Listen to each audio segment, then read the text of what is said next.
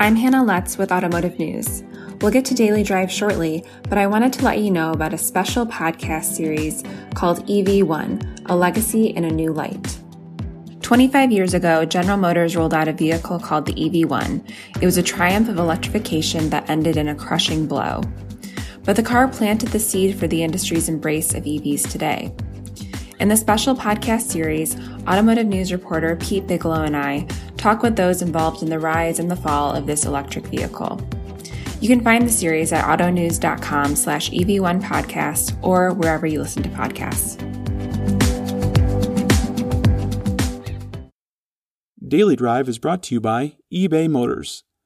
Auto dealers, are you missing the most engaged buyers because you don't know where to find them? At eBay Motors, you'll find buyers so motivated they purchase a car or truck once every 3 minutes. Just call 866-210-5362 and mention code AUTONEWS to get 50% off your first 2 months.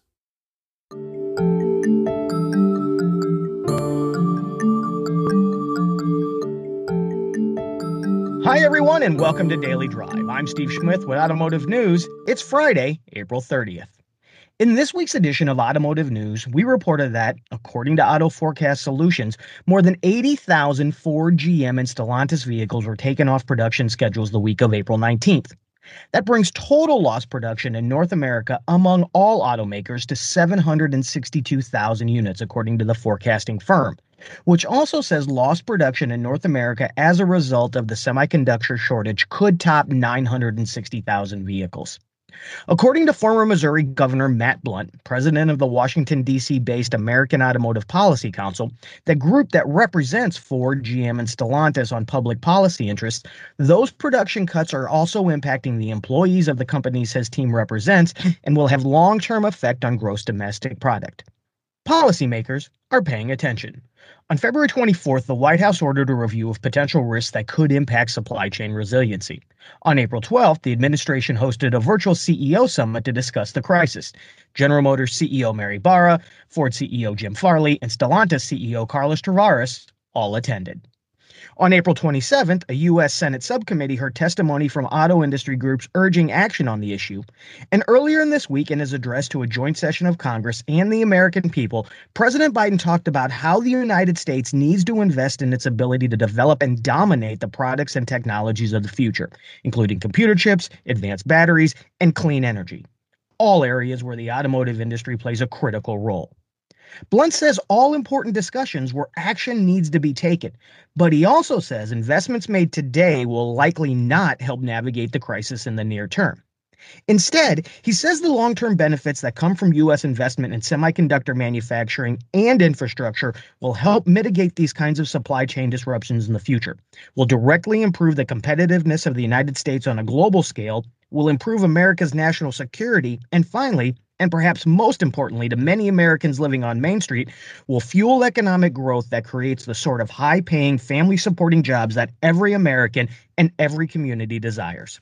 Blunt also believes and is recommending that any investment in U.S. semiconductor manufacturing include provisions that some portion be reserved for use in the automotive industry. Why? Well, we'll let Governor Matt Blunt, president of the American Automotive Policy Council, explain. Governor Blunt, thank you for joining the Daily Drive podcast. How are you? I'm very well, thanks. Hope you're well. I am. Thank you. It's good to speak with you, and thank you for taking a few minutes to discuss the semiconductor shortage. Can you give our listeners an update on the latest discussions in D.C. on the semiconductor shortage since the April 12th CEO summit, and maybe even some discussions since meetings with Congress earlier this week?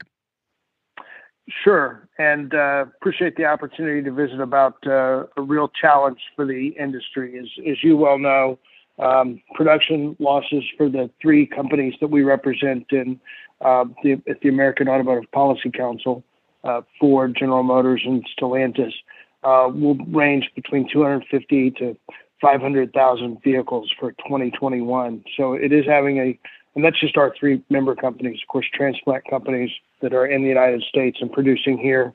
We'll see reduced production as well. So clearly that's having an impact on our member companies, our employees and communities that we're located in. And given the magnitude of the automotive industry it even has an effect on gross domestic product. So it is definitely a priority, I know, for our members to do everything they can to mitigate the damage in the short. And think really effectively about how we can mitigate the chances of this happening again in the years to come. And I think in terms of Washington, D.C. and the U.S. government's public policy response, I think there are two tracks. Certainly one is the short-term and immediate impact and what can be done to improve the situation in the near term. And then, of course, the long term, as we think through the sorts of investments that I think folks in both political parties are in favor of, that would create more resilient supply chains in lots of sectors, but also lead to a more resilient semiconductor supply chain. You know, I think in the short term, it is challenging given the fact that semiconductor fabricators appear to be producing as many semiconductors as they possibly can. And there's shortages across a number of different sectors. So we would argue that there's no sector that the impact has had the same sort of economic impact as the automobile semiconductor shortage. If there is, I'm not aware of it. This is really the shortage that has had the greatest impact. And clearly, when we can't produce a vehicle here in the United States because we're lacking a handful of semiconductors, that has a much greater impact on the economy than if you can't make a smartphone in China because you're lacking semiconductors. So we are really encouraging semiconductor fabricators and wafer foundries to prioritize the auto industry to the maximum extent possible. And we've asked the U.S. government to echo that request to some of our critical suppliers. And I think there's been action on that request, but unfortunately, given despite a lot of good efforts and a lot of, I think, best efforts in some cases by many, we have not seen an improvement in the short-term situation. And really what we hope would be a half of the year problem is certainly going to be with us for all of calendar year 2021 and may seep into calendar year 2022. So that's all. I'm giving you a long answer to your question. That's sort of the short-term approach.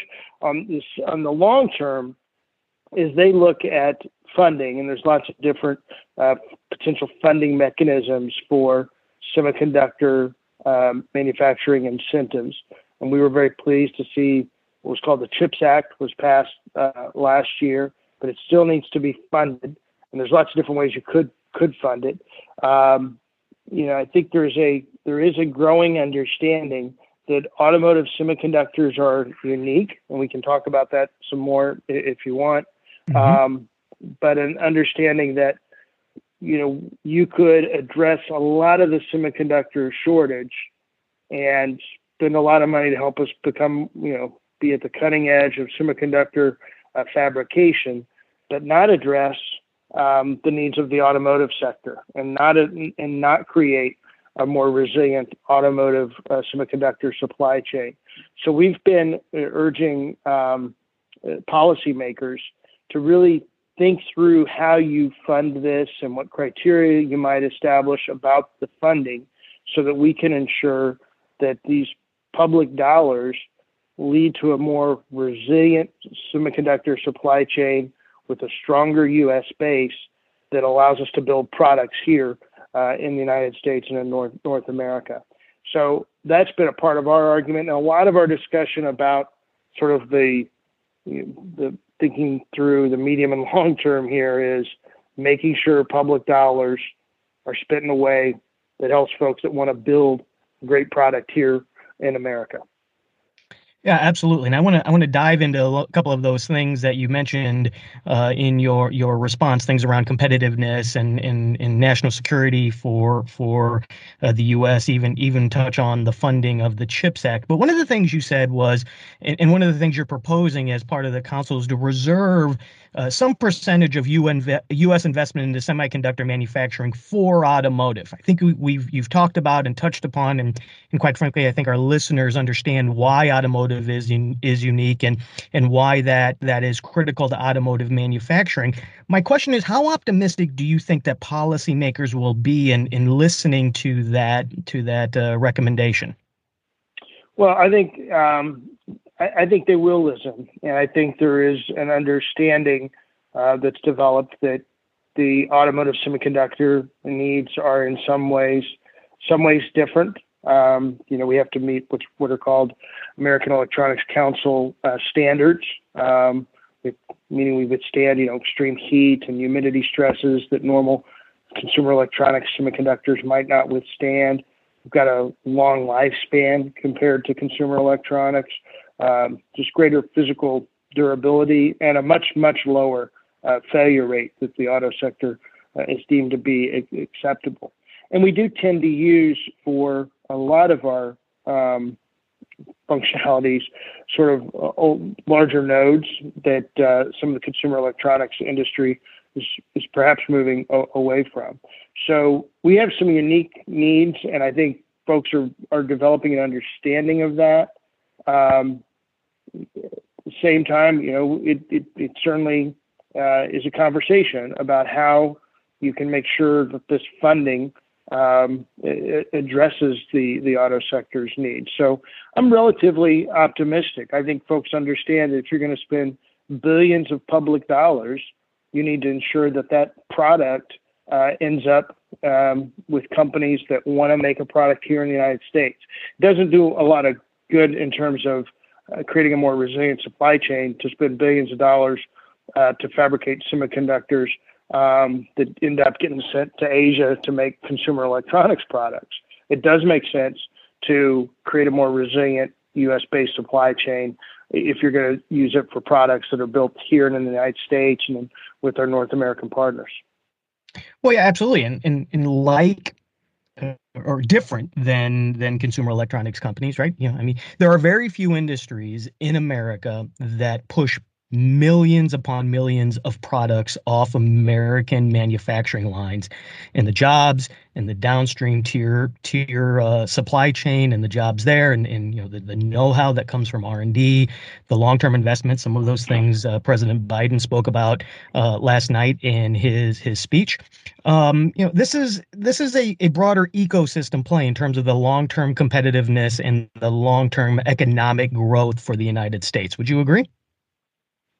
Oh, I would absolutely agree. And, this, I think one thing we've all realized as we've thought through what caused this shortage and seen the impact of the shortage is just the absolute need to create a more diverse supply chain. It's not reliant upon a handful of countries and a handful of companies, but it certainly has greater resiliency and has a greater U.S. base. Let's turn to the funding piece and the CHIPS Act. There are diverging views, at least from what I've read and seen, among policymakers regarding whether it should be part of the administration's $2 trillion infrastructure plan, whether it should be funded in some other way. What's your opinion, or the opinion of the American Automotive Policy Council? Sure. We're totally, agnostic as to what the funding mechanism might be. As you point out, there are lots of different paths. The infrastructure bill is certainly one. There's lots of ways to fund the CHIPS Act through the normal appropriations process. There's legislation, things like the one piece of legislation called Endless Frontiers Act could be a funding mechanism. So there's lots of ways to provide this funding. Our focus is on ensuring that when the funding does occur, it's substantial, but at the same time, there's also a great use of public sector dollars, tax dollars, and will actually benefit some of the industries that want to build products here in the United States. And as you point out, employ hundreds of thousands of Americans with even more jobs dependent on that employment. Well, part of that also needs to be sustainable funding, right? That we often see these situations where government in the United States supports efforts. The National Institute of Health as an organization, as an example, that rises to the top, at least in my memory, that continues to get stable, consistent funding year after year after year, and that's because a lot of the work that they do are these long-term research and development efforts. So, your point of view on where it comes from, I think, is important. But how important is the fact that whatever investments that the government makes in this issue, they're sustainable to allow companies to have some sort of confidence, some sort of certainty that the work that they do there will be able to carry on for years to come? Sure. And I do think to some extent this will be sort of a one-time infusion, but it's a significant one-time infusion that helps incentivize some of the research and development that folks want to do to keep us on the cutting edge of semiconductor design, and then also incentivizes and helps support some of the extremely substantial capital costs associated with wafer foundries and semiconductor fabricators. So, I think this could be an issue where we do make this one-time infusion, and then in years to come, decide we're going to replicate a part of it. My guess is, and I think one of the reasons we're so focused on ensuring that there is an automotive component to this and that it's funded in a way that's beneficial for one of America's most important manufacturing sectors, the auto sector, is we think that this will probably be the most substantial semiconductor funding that occurs over the next several years. So we want to make sure that we that this occurs in a prudent manner that, again, as I said, is beneficial to U.S. manufacturing. Thanks for listening. We'll be right back with more. The most motivated car buyers aren't knocking on your door anymore. They're online. But you don't have to look far. You can find them at eBay Motors. Our platform features over 7 million engaged users. Our buyers are so engaged, they enter over 3 billion search impressions per month and buy a car or truck every 3 minutes. Today's car buyer has high expectations when they browse online. eBay Motors helps you meet those expectations. Use machine learning with our AI-driven vehicle pages, and you'll automatically optimize your buyer's experience. It's as easy as listing your inventory and watching as the most engaged buyers find you.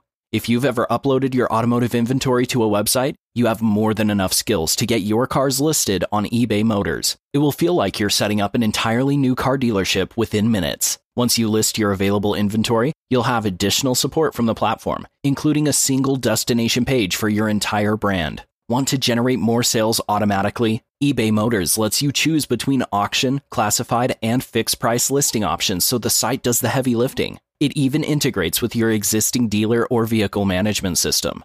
All you have to do is list your inventory, sit back, relax, watch a movie, and then check back in to see the sales you've made. How do you start? It's as simple as creating an account. Call 866-210-5362 and mention the code AUTONEWS to get 50% off your first 2 months. Find out why selling cars has never been this easy. That number again, 866-210-5362.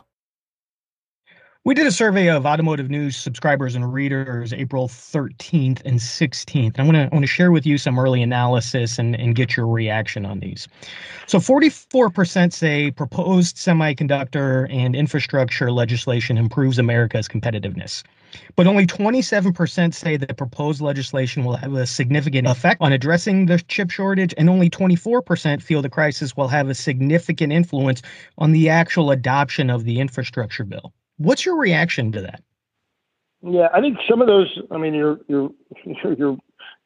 readers, I'm sure, have a lot more technical knowledge about the auto industry than I do. I think that the proposed semiconductor and infrastructure legislation will have a substantial impact on America's competitiveness and a positive impact.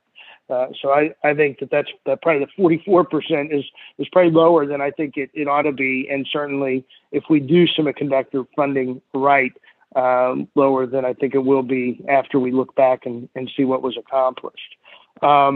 On the, I think you said 27% significant impact on addressing the current chip shortage. I think that may even be high. It's probably not going to have an impact on the immediate shortage. Really, the only way to do that is just to prioritize the auto sector from global fabricators all around the world. Ensure they're prioritizing the sector to the extent they can, and we know every industry is addressing what appears to be a shortage. But as I said, no industry has seen, I think, the sort of negative economic impact that the auto sector has seen because of it. And then on the crisis having significant influence on the adoption of maybe not the infrastructure bill, but I do think this crisis is going to have a very significant influence on the ultimate adoption of some of this incentive funding. I think folks have realized as they've dug into the problem, it doesn't make sense to be as reliant as we are today on a handful of companies and really just one or two, maybe 3 or 4 countries around the world. We need a more broad-based supply chain and one that has a larger U.S. base, and certainly one that our allies around the world are participating in as well. But I do think the shortage has helped everybody better understand the nature of this problem and has helped everybody better understand the need for investment in some of this critical supply chain. In a lot of ways, these semiconductors are the building blocks of a modern economy, and it makes sense to ensure that we're producing an appropriate amount here and that we have ready access to semiconductors from fabricators around the world. What do you think it's going to take to get that legislation passed? How long do you think it's going to take, or get that funding that we spoke about earlier? Yeah, I think it'll be longer than anybody wishes it will be, because as you know, I mean, from the time you decide to build a new semiconductor facility, it can be a few years before it's in operation, and then of course you have the long lead time even on fulfillment of orders. So it will definitely not move as quickly as anybody in the auto industry wants it to move, but there are lots of policymakers that I think understand how important it is to move forward. And again, whether the semiconductor funding is in the infrastructure bill or one of these other pieces of legislation, or just appropriated through a more normal appropriation process, I'm fairly optimistic that it will ultimately be funded. What are the implications for any delays in passing that funding? Well, it just delays further delays the creation of a more resilient supply chain, and just delays the benefits of having more capacity globally, and then of course more capacity right here in the United States. So let's turn the lens a little bit more broadly to American manufacturing competitiveness overall and on a global scale. I'm of the opinion, and I don't know if you are as well, that over the last 40 years or so, we've seen an offshoring of making things things with highly innovative content, things like flat screen TVs, solar panels, et cetera, in lieu of low cost manufacturing. Do you think we found ourselves in that same situation again with semiconductors? Have we given away our competitive advantage in lieu of low-cost manufacturing, and now we're fighting to get it back? Yeah, I think there's no question that we design and we lead the world in design, semiconductor design, and that's a competitive advantage we want to retain. And certainly that's an important component of some of the semiconductor incentive funding that's being considered. But we have moved, I think, too much of our production in semiconductors offshore. Certainly, I'm very proud to work for companies that understand how you can keep competitive in the global marketplace, and how sometimes you do have to partner with other countries to build products in a way that keeps you competitive. But even prouder to work for 3 companies that really are committed to building products here in the United States and producing the sort of high-paying, family-supporting jobs that I think every American and every community desires. I think this whole crisis semiconductor shortage has just perhaps given us the wake-up call we need in time to really ensure that we don't allow the semiconductor production capabilities of the United States to become hollowed out, and allow us to ensure that we are capable of building a lot of the semiconductors that all of our industries, including the auto sector, need right here in the United States. I'd like to close with maybe a look forward, and particularly around the industry push towards electrification and U.S. policy. Again, a lot of the comments that the Biden administration has been talking about over the last 100 days, and again, even in last night's speech. I want to turn this topic of electrification. Not only from a competitive advantage in the United States, are we in danger of losing that competitive advantage, and do you fear potential supply chain disruptions on that topic when you think about multiple industries like semiconductors vying for lithium and rare earth metals, and really this commodity that is a shared commodity among multiple industries, not just something that's exclusive to the automotive industry? Are we perhaps in danger of a future supply chain disruption on that topic if we don't make some changes now?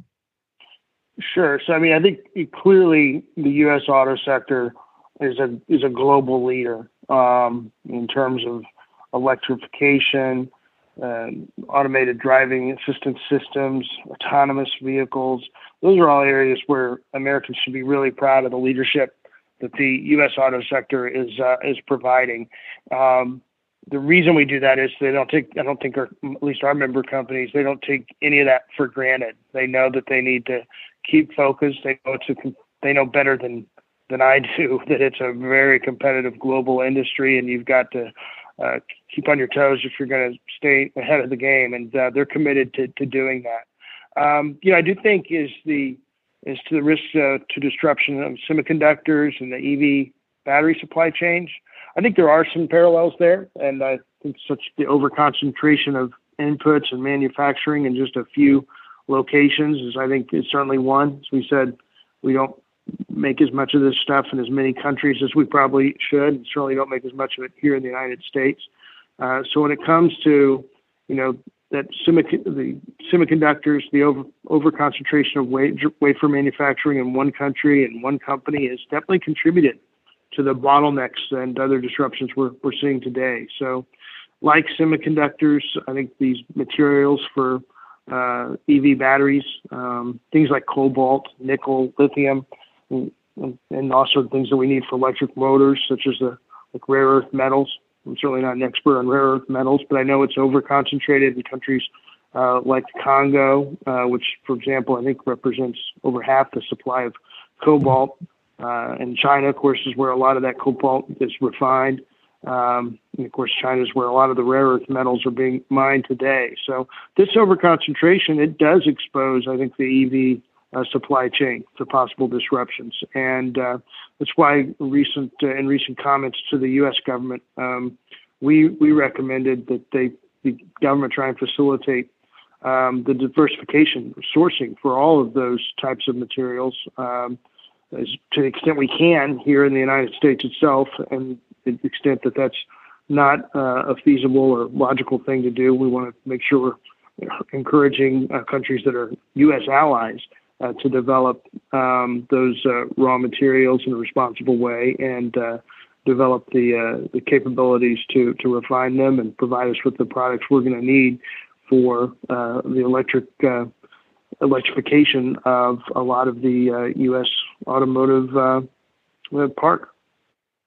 Governor Blunt, thank you for joining me today on Daily Drive. Terrific insight, terrific perspective, and thanks for what you're doing and what the American Automotive Policy Council is doing on behalf of the automotive industry in Washington, D.C. Appreciate you taking a few minutes.